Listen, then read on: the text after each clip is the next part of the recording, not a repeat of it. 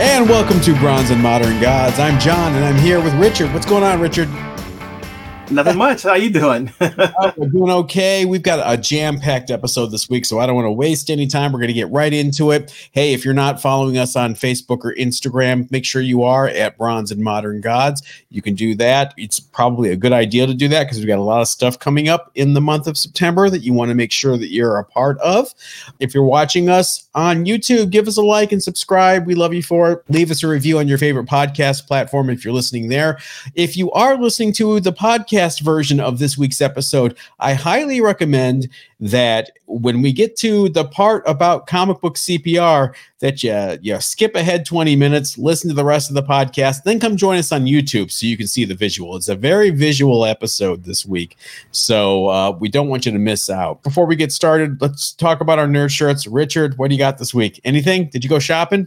No, actually, this comes from my closet. I've got a BlizzCon t-shirt from, this is either 2017 or 2015. I've got a couple of them. That is nerdy. I have my my Liberty Legion t-shirt drawn by Jack Kirby, from the Marvel Premiere 2-part tryout from the 70s. I'm going deep. This is a yes, you are. This week. That is definitely a hardcore shirt. Nothing like an Invaders spin-off team to have on your t-shirt. It's like a spin-off of a D team, D-list team spin-off. Hey, just a heads up for everyone. I am hosting a live sale for Minor Keys Comics this week, Wednesday at 8 p.m. Eastern, 5 p.m. Pacific. It is everything for $10. He's going to have a sale of over 300 books, all at $10 a piece. He asked me to host it. He's apparently a glutton for punishment because I will not do this without being snarky the whole way throughout. So make sure you join us at Minor Keys Comics on Instagram. So make a note of it. Our hot book this week, Richard, let's get to it. Kind of an obvious one. Why don't you tell the folks what it is?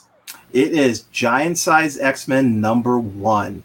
It is the elephant in the room this particular week. And why is that? So there's a major sale this week. Right. Heritage Auctions, which is a big auction house that sells high-end comic books, sold a record-breaking 9.8 Giant Size X-Men at $19,200 after the buyer's premium. That is amazing. That is an amazing price for a book, and it's a huge jump over the previous high price. Did it have white pages?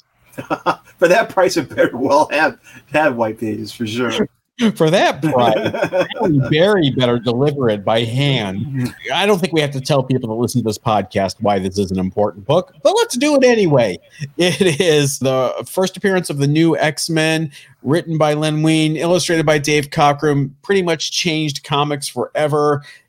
Starting in the Bronze Age to this very day. It is the third major X-Men key behind X-Men #1 and arguably Hulk 181. X-Men 94 is a lesser book. I think this is the one everybody wants. Right.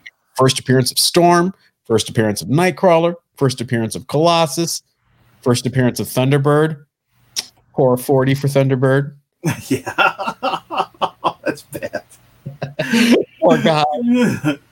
Always and also ran. Someone had to be sacrificed, but it wasn't going to be Wolverine. For the previous issues back before 94 came out just after Giant Size, it was a bunch of reprints. They had no new stories for I forget how many issues. 5 years. The book had seen better days. It was canceled. It was always one of the lowest selling Marvel superhero titles. That and Strange Tales kind of took turns being the lowest sellers. And in 1970, X-Men went to reprint. And it stayed that way for a full 5 years. And this was actually an idea from higher ups at Marvel's parent company, Cadence. They were having very strong international sales for Marvel Comics, and they wanted an international team that they could take to foreign comic companies and sell them the reprints. And that's where the new X-Men started. Yeah, you mentioned that you had an X-Men, high grade X-Men, Giant Size X-Men #1. What exactly happened there, John? I hate you. I hate you. Richard's teasing me because I had a slabbed 9.4 with bone white pages last year around this time. I think it was in September. I sold that book for what I thought at the time was a whopping $3,499. And boy, do I feel stupid today. But to be fair, I was only in that book for about $1,000. So I made a pretty good coin off of it. But boy, I kind of wish I held on to it after this week. Yeah, we all have those books regret selling. I had Ultimate Fallout 4 variant cover that was a 9.8 that I sold for $2,100. You never know. You never know the future. Like you said, if you came into it low and you sold it for a profit, a significant profit, then just don't look back. Yeah, so we're going to be talking about a lot of ways to maximize your profit if you really want to break it down to the coldest, most calculating portions of the hobby. But, we're not afraid to do that. We've got, of course, the 25-year rule, our regular feature coming up. We've got our underrated books of the week coming up. But the majority of this episode is devoted to comic book CPR. And in this case, CPR stands for crack, press, and resubmit. We're going to take you on a journey. Now, we wanted to show you guys a little bit of this process that sometimes a lot of dealers and people go through, even collectors. I'm one of them. I kind of take a close eye and take a close look at some of the books that are being sold that are slabbed. And if I see defects that are easily corrected, I will buy a book, crack that sucker open, take care of those defects, and resubmit it, especially for my personal collection. So I wanted to show you guys this process and take you on this journey, and you can see the end result with us as we go along. Now, the book I picked, you'll see, we tried to get graders' notes from CGC this weekend so we could tell you what the graders saw as the flaws. For some reason, the graders' notes aren't working. Each of us, Richard and I, both paid $5 each, and we got nothing, no email. So I'm calling CGC tomorrow to see what's up. This is not meant to be a literal step-by-step. And by that, I mean, we're going to show you the process, but I'm not going to go into detail about everything. The one thing I can do is if you're really interested in learning how to press your own books and clean your own books and do this sort of thing, I cannot recommend it enough. You've heard me guys say it before. I'm going to say it again. Follow Captain Mike, Captain with a K, Mike with a Y, all one word, on Facebook, Captain Mike's Pressing Group on Facebook. I'll have a link in the description and in the show notes. He has a book that he calls Comic Book CPR. It tells you every single thing you need to know. He's got videos on YouTube that walk you through the process. And I don't know about you, Richard, but this book and this process really changed the way I press and collect. Yeah, it changes the way you submit books to CGC. I mean, there's no excuse now not to have the book in its optimal condition. You may buy a book that's of a lower grade. By pressing it, you can bring that grade up, hopefully, and go from maybe a 9.0 to a 9.2 or a 9.4. It's an amazing tool, and it really maximizes your submissions. I've been in this game long enough that I remember the furor over pressing on the CGC boards back in the day. Just around, people were super offended that people would actually press comic books, and it was seen as by some people as cheating, gaming the system, and some people insisted it was restoration. This is like 20 years ago, 15 years ago, and I kind of sat back, and the fallout, the fans and the collectors made their voices heard. This is kind of the norm now. If you don't do it, people are kind of looking at you like, why aren't you pressing that book, especially with moderns?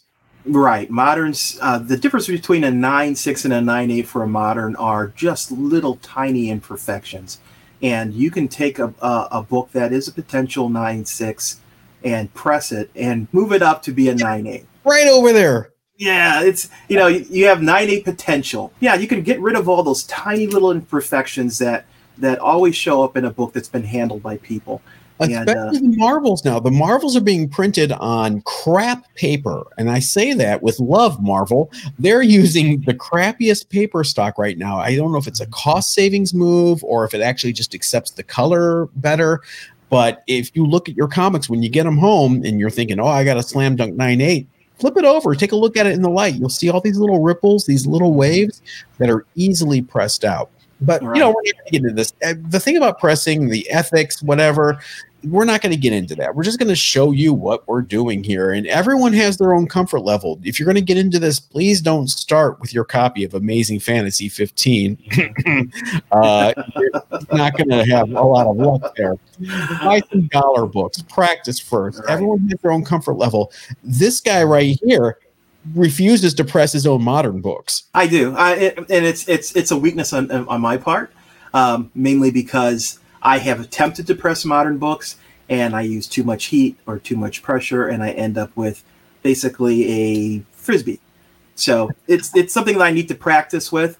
I definitely will not do my own high-end modern books, but I'm going to practice and get better at the whole process. Sorry, you just started like a couple of years ago, so I understand. I mean, I've been pressing for 10 years now, so, and I'm still learning. That's why I love that Captain Mike book. I've learned things that I never knew before. It really is an art, and it's an art more than a science. And then different books have different processes, and the tools that professional pressers use, like ball bearings, and it's amazing the things that have come about to help them remove dimples and other flaws in the cover of a book. Here's the thing. We're going to show you this little video that I made. I've been doing this a while. I've ruined a lot of books. Luckily, I've ruined a lot of quarter books. I've ruined a lot of 50-cent books, dollar books. You have to practice this. Don't watch this video and then just go and crush your books and then say, John and Richard screwed me. We're not taking responsibility if you ruin your books. Right. And watch the video once, watch it twice, watch it 3 times before you actually go through the process. Because there are a lot of places in the process that you could ruin your book. And we want you to be careful about your collection. Yeah, again, this is just to show you the process. It's not a step-by-step. It's not a how-to. It's, hey, I'm going to do this, go through this experience together, and we'll see what the result is. So roll that beautiful bean footage. So the book that we're going to experiment with is Strange Tales 114. I got this on an auction site. It looked good. And when I got it in hand, I got a good deal on it. I noticed things like this. In the back, see these deep creases on the back cover? Those are definitely improvable with a press. And you've got a few other things on the front here that could be improved. So what we're gonna do is crack, press, and then resubmit this. You can also see there's some dirt here that we're gonna try to get off. Right now it's a 4.5. So we're gonna experiment together and see if we can bump this up a half point or 2. So let's get started. So the first thing you want to do is crack it out of the slab. And there is a really good method for doing this. And that is you kind of take it and you got to get it loose a little bit first. You kind of give it a little twist. Hear that crack? That's what you want to hear. That's kind of breaking the posts at the corners where it's sealed. And it's also giving you a little room near the top, a little wiggle room to get your screwdriver in. You take your screwdriver and you kind of get it in there like this on the top. Kind of gotta give it a little crack, you'll hear it. And then you can shimmy it through here along the side like this. My hand out of the way, and you'll hear more cracking. There we go. And get it down the side, and as you're doing this, twist your screwdriver towards the outside edge. So you can keep cracking it all the way down the side like this. And then do the same for the other side. Definitely take out the label at this point and put that aside and save it. Because you're going to want to compare your work when the slab gets back. So now we're going to the other side. This, doing the same thing down this side. You're just shimming it down and you're rotating to the outside all the way down like that to get to the end. At this point you should be able to open the book or open the slab and gently remove your book. Gently.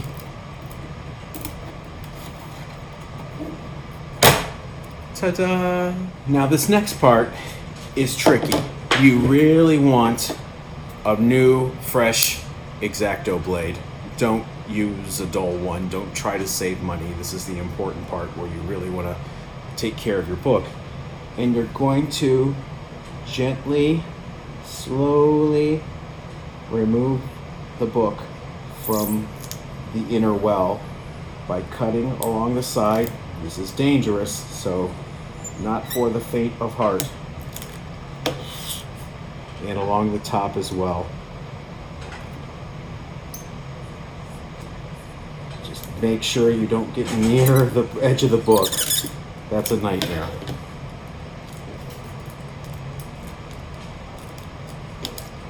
A little bit right here I want to get. There we go. And just to be safe, I'm going to shimmy it down a little bit from here and get some of this side off as well. Being careful to stay away from the spine.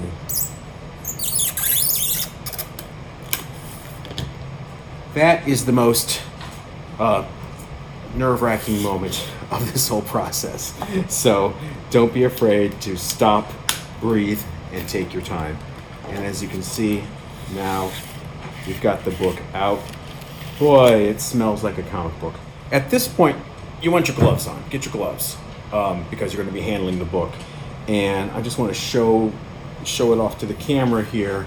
You can probably see where, if I can catch the light, there are some pressable defects on the front cover around here. It looks like someone tried to press this before and did not have a lot of success. It's a little wavy across the top. There's a big fold in the middle, but we can do a better job. That's why we're doing some CPR here. We can do a much better job here. Yeah, it looks like the entire book, if you can see here, was folded along the entire back here. And they tried to press that out, and then you can see these really deep indentions that definitely we can press these out. No problem. I have faith. But first, let's remove the archival paper inside. You should find that and remove it because you don't want that in the humidity chamber with you. Ooh, this book smells like an old funny book. Ooh, ooh, ooh. I can smell it from here. It looks pretty clean. I don't think we have to do a lot of cleaning here. That may be unnecessary, but especially with the fragile nature of this book, we're gonna skip that. But I will do a quick demo just to show you. I know we said we were gonna skip cleaning this one, but I do want to show you guys a couple of the tools. A document cleaning pad, which you can get from Amazon, is very effective, as well as Absorbine paper cleaner. And the Absorbine comes in a tub like this, and you kind of have to get it and use it like Play-Doh. You warm it up with your hands first, give it a nice little, kneading, get it nice and warm, and then what you do is you roll it very slowly and carefully across the book. This is where a lot of people get in trouble, is where they get really aggressive with the putty and they're like, nah. Don't do that. You want to kind of take your glove and just gently go across where you see the dirt, like that. Really slowly. There's no need to be super aggressive here. Just right across the spine there where you see some of the dirt collected. And this is not magic. It's not going to pick everything up. And if you're expecting that, you're going to be sorely disappointed. But you can kind of see the surface dirt it does pick up. And be real careful when using this around the edges of the cover, because as you can see right there, it lifts the book up with it. And if you get too aggressive, it lifts the book up and you can really damage the book. So just give it a real quick, well, not quick, I'm contradicting myself. Give it a real careful cleaning, nice and slow like that. And then you want to kind of wipe it off with a clean tissue or Swiffer. Get all the little pieces of the absorbing putty off of it. Take a look at the front cover. The front cover looks very clean. I don't really want to mess with that. The absorbing pad or the absorbing putty, don't reuse it when you're done. You can see the dirt on it. Throw it away. This isn't expensive. You can buy more. You're a high roller. document cleaning pad is really messy, so get ready for that. It's got a lot of little shavings on it, almost like an eraser shavings. And you kind of want to go over the book. I see the little shavings coming off. I don't know if you can see it on the camera, but I can do a close-up. You see that? And you just kind of use it like this. Be careful though, because if you get too aggressive, it will take the ink off.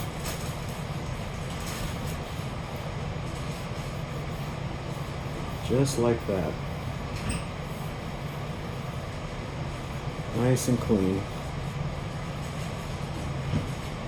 And whoever does the housework is going to hate you because there's going to be little shavings everywhere. And they're going to be like, why'd you do that? You want to get your shavings off the book completely. I prefer, when I'm in my workspace, I get a little can of compressed air and I shoot it. Compressed air can be your best friend.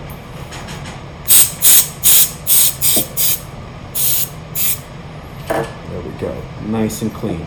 Really important to get all that debris off, because if you don't, when you go to press the book, there's a chance that you can press some of that debris into the book, and that completely defeats the purpose of what we're trying to do here. So make sure it's super clean. All that stuff is off. Double check it, triple check it. You can't check it enough. See, there's still some here.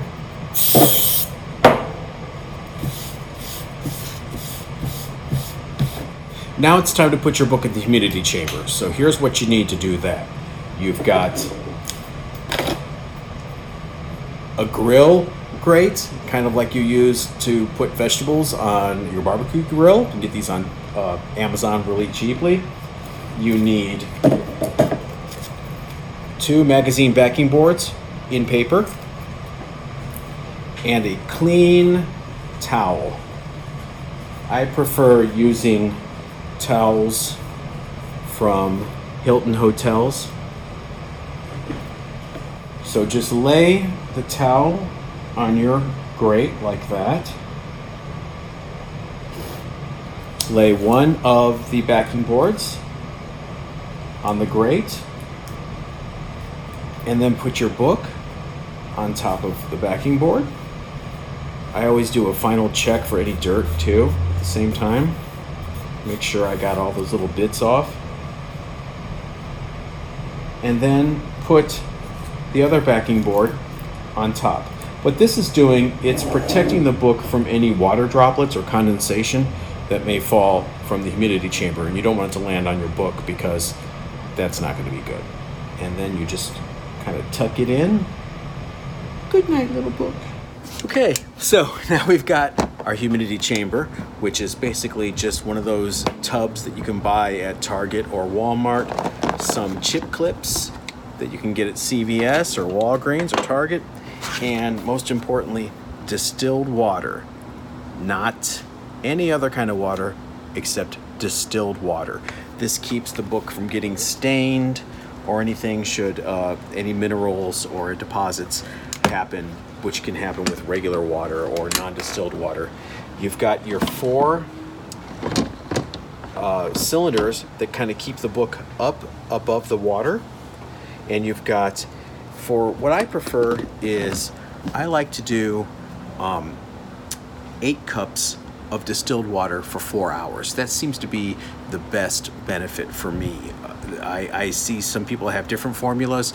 If you look at Captain Mike's book, he'll give you a whole bunch of options. But for me, I find 4 hours with 8 cups of distilled water is just enough to get the book to a really nice pressable point. So we got everything set up here. We take our book and our grate with our towel and our backing boards, set it right there on the cylinders, close our book up, and then we put the distilled water on top to kind of seal it, and then we put our chip clips around just to kind of create an airtight seal to make sure none of that precious humidity slips out. So don't be afraid to use your chip clips. And then we let this bad boy sit for 4 hours. Many unbearable hours later. Okay, now our book is out of the humidity chamber, and you'll see it shouldn't be damp, but it should have like a heavier feel to it. You shouldn't have any kind of dampness or wetness on it, but it should actually feel heavier because the pages are now infused with some humidity. And you can see that any kind of bends will be really pronounced now. They'll actually look a little worse than they did before, and that's normal. It should be that way because that means the book has plenty of moisture, and that means it will also react better to the heat and the pressure of your press. So now you've got your book out. You want to have a little stack made that you can use for the press. 3 magazine-sized backing boards, a piece of silicone release paper, and I like to put those on top of a paper towel, and you'll see why after I get everything together here. But I've got my 3 magazine backing boards, my silicone release paper to make sure the book doesn't stick to this. Now you've got your book. You want to put another magazine backing board in the center fold. That's to keep the staples from getting sunk into the book and giving it a real bad, overly pressed look. You want to make sure that you give the staples room to be staples pretty much, you know. So there's the center fold. Some great Dick Ayers art here. And you got right in there. Make sure you've got plenty of room at the top and bottom. So that's supporting the staples. You then want to put some 60-pound paper between the back cover and the back page, like that. And you want to do the same thing with the front cover and the first page, like this. So you've got your book in a little stack here on top of your silicone release paper and your 3 backing boards, just like that. Everything is all lined up nicely. You then put another piece of silicone release paper on the top of the book, and then you finish it off with 3 more magazine-sized backing boards on top. Just like that. You made a little book sandwich here. And now you'll see why I like the paper towels, because you've got this stacked up. You don't want to try to lift it up and get everything all off center. So what I do is I just end up sliding the paper towel just like this, then to the edge of the table, and then I can grab the whole thing and get a real good grip on it. Now comes the fun part, pressing the book. All sorts of different presses out there. I have a Seal Compress 110S. I love this thing. I've had it for 10 years. It is a real workhorse. Yeah, yes, I have Showgirls on DVD. And it just, you know, it never fails me. It is really consistent. The temperature is consistent. The pressure is consistent. And I've got it down to a science. One thing you should absolutely do with your press is make sure that the temperature is properly calibrated. And you can do that by buying these little temperature strips off of Amazon. And what you do is you just put it in the press in the middle of a backing board for a few minutes, let it heat up, and then you can get an accurate feel for the temperature. Now, for a silver or bronze age book, you want to use 165 degrees for 15 minutes. So I have my press preheated to 165 degrees. I have my little stack that I made in here ready to go. And because this is the Seal press, I don't have to adjust the pressure or anything. It's already preset the way I like it. And there are really detailed descriptions on how to set the pressure for your particular press in Captain Mike's book, which I can't recommend enough. But we're ready to go. So you just close that lid tight, clamp her down, and 15 minutes later, we'll come and check on the press. 15 minutes later. Okay, now that our 15 minutes is up, we have turned our press off, and we leave it. We don't touch it. We're going to leave it in the press just like it is, still pressed down, still sealed, and we're going to let it cool off for 12 hours. Many unbearable hours later. Good morning, everybody. Let's check on the book and see how we did. Okay, we've got the press preheated to 165 again. So let's swing our little platen away and check on the book. Remove the backing boards carefully. and the SRP paper. What you're going to do is definitely throw this SRP paper away. Don't reuse it because it gets wrinkled and there's a chance that the book can inherit those wrinkles from the SRP paper. So just use it once. And we're going to lift the book up, place it to the side, get rid of this SRP paper, place our new SRP paper down,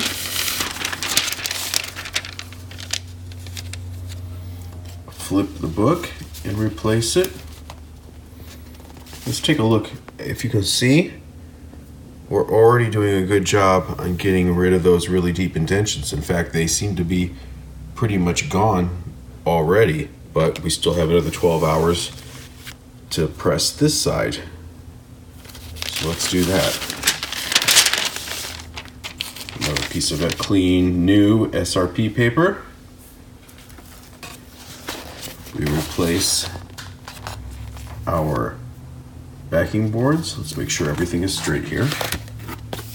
SRP paper, make sure, there you go. That's why you use magazine size, so you have a little more room to work with than just the book size. In case something doesn't quite line up, you're still safe. Close this bad boy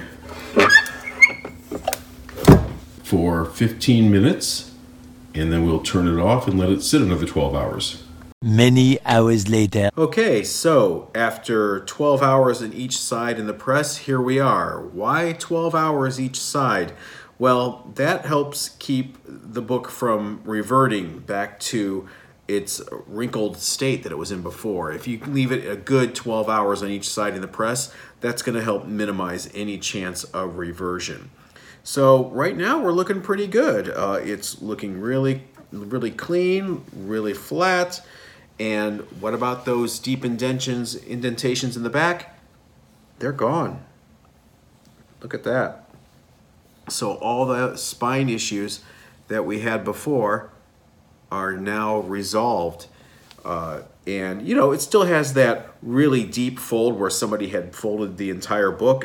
You know, pressing is not a magic bullet that's going to solve everything, but it does present a lot better now, and we will put this in a nice Mylar so it presents nicely. We will send it over to CGC and we will see what happens. Oh, here she is. Strange Tales 115, Origin of Doctor Strange, early Spider-Man appearance, second appearance of the Sandman, strangely enough. Looks good now. We've got the little label there so I can keep track. And I am going to send this off with my next value submission, and we will keep you guys posted as to what grade it comes back in. I'm a little iffy if it's going to get a bump, because I'm going to be honest with you, Richard, 4.5 after seeing that big fold diagonally through the book, I kind of think it got a gift grade. Yeah, that's going to be tough. 4.5 is an interesting grade. I mean, it's hard to come up from that, so we'll see.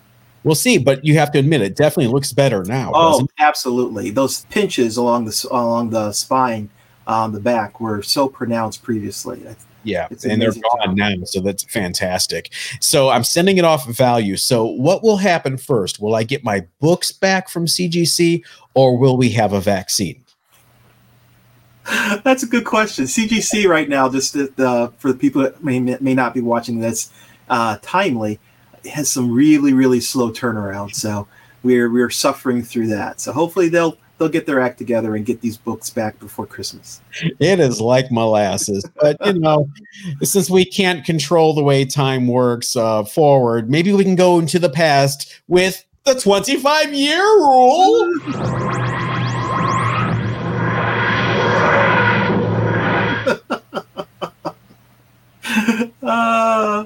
That's awesome. Right, let's take the misty curtains of time and draw them open and peer into 1995, 25 years ago, when comic shops were closing left and right across this nation. Image was hurting. Books were shipping late. Grunge was taking over. Bands like Sponge were on MTV.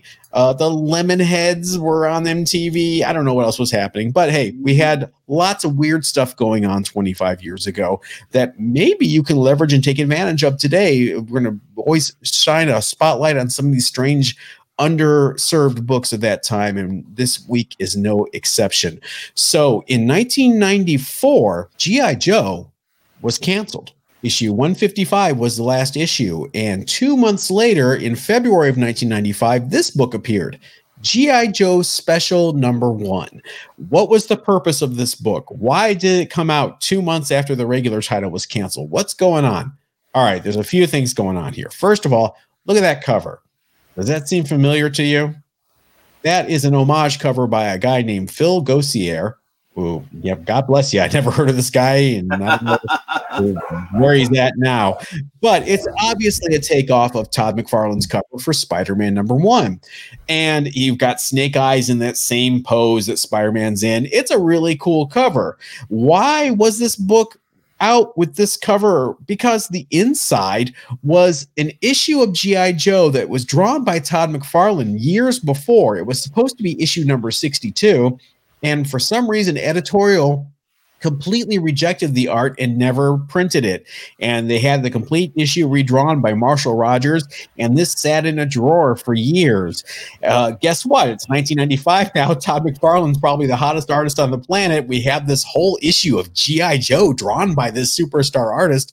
Let's put it out. And since we can't get him to draw a new cover, we'll have this unknown dude basically trace it and make it Snake Eyes instead. So it's crazy. It's a crazy book, but I can tell you from my experience, Richard, when I see this in shows on a dealer's board, it's got a hefty price tag on it. It's tough to get in high grade because no one cared about G.I. Joe at this point. And this never stays up on a dealer's board for long. Yeah, this is one of those early homages to that Spider-Man cover.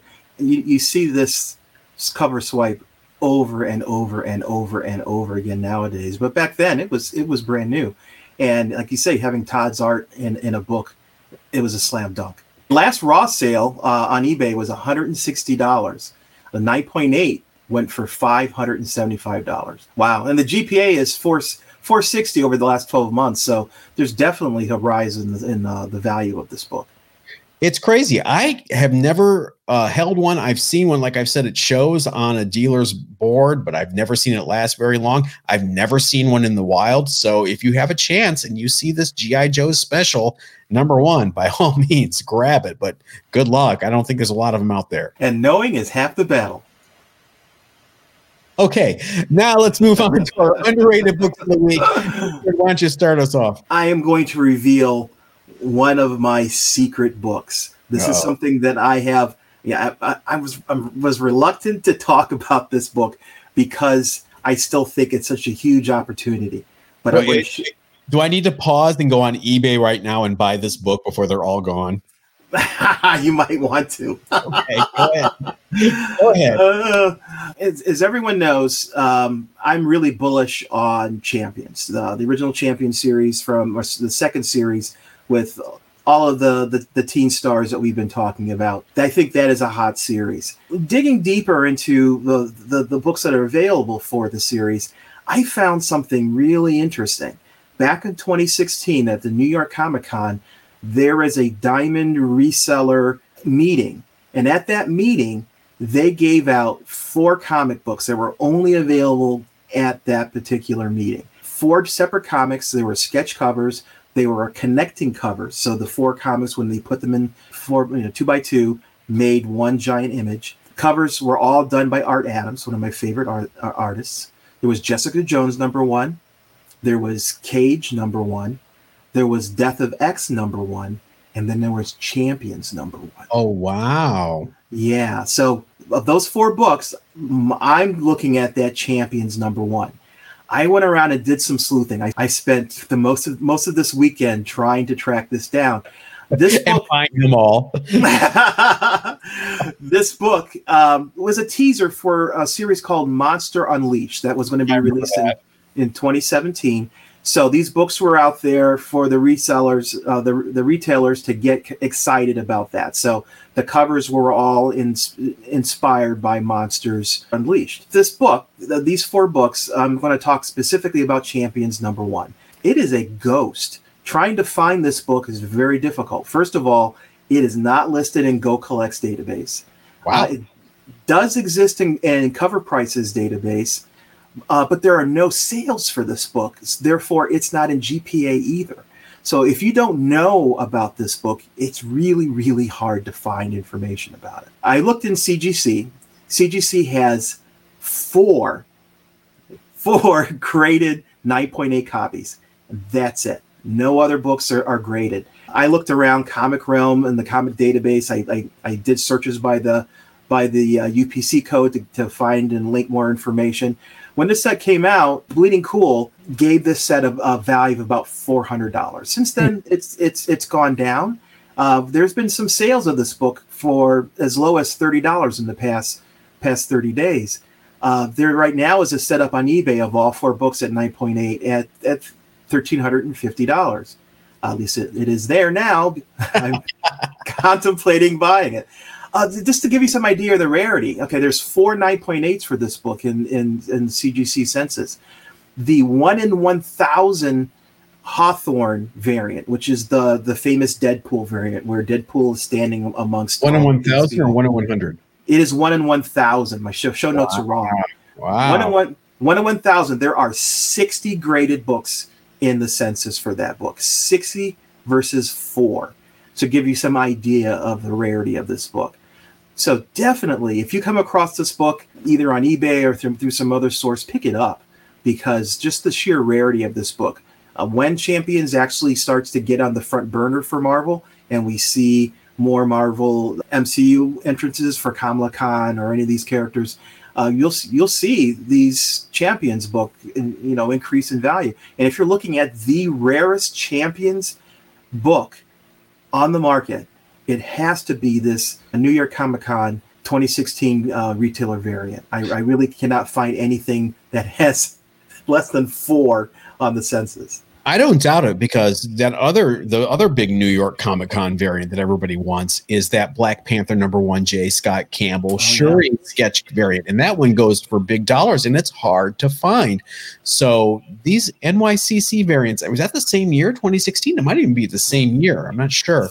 Yeah, they're not out there a lot. I wonder. I'm going to go on to Midtown Comics and see if it's on there. They're in New York. I'd already looked. Damn it.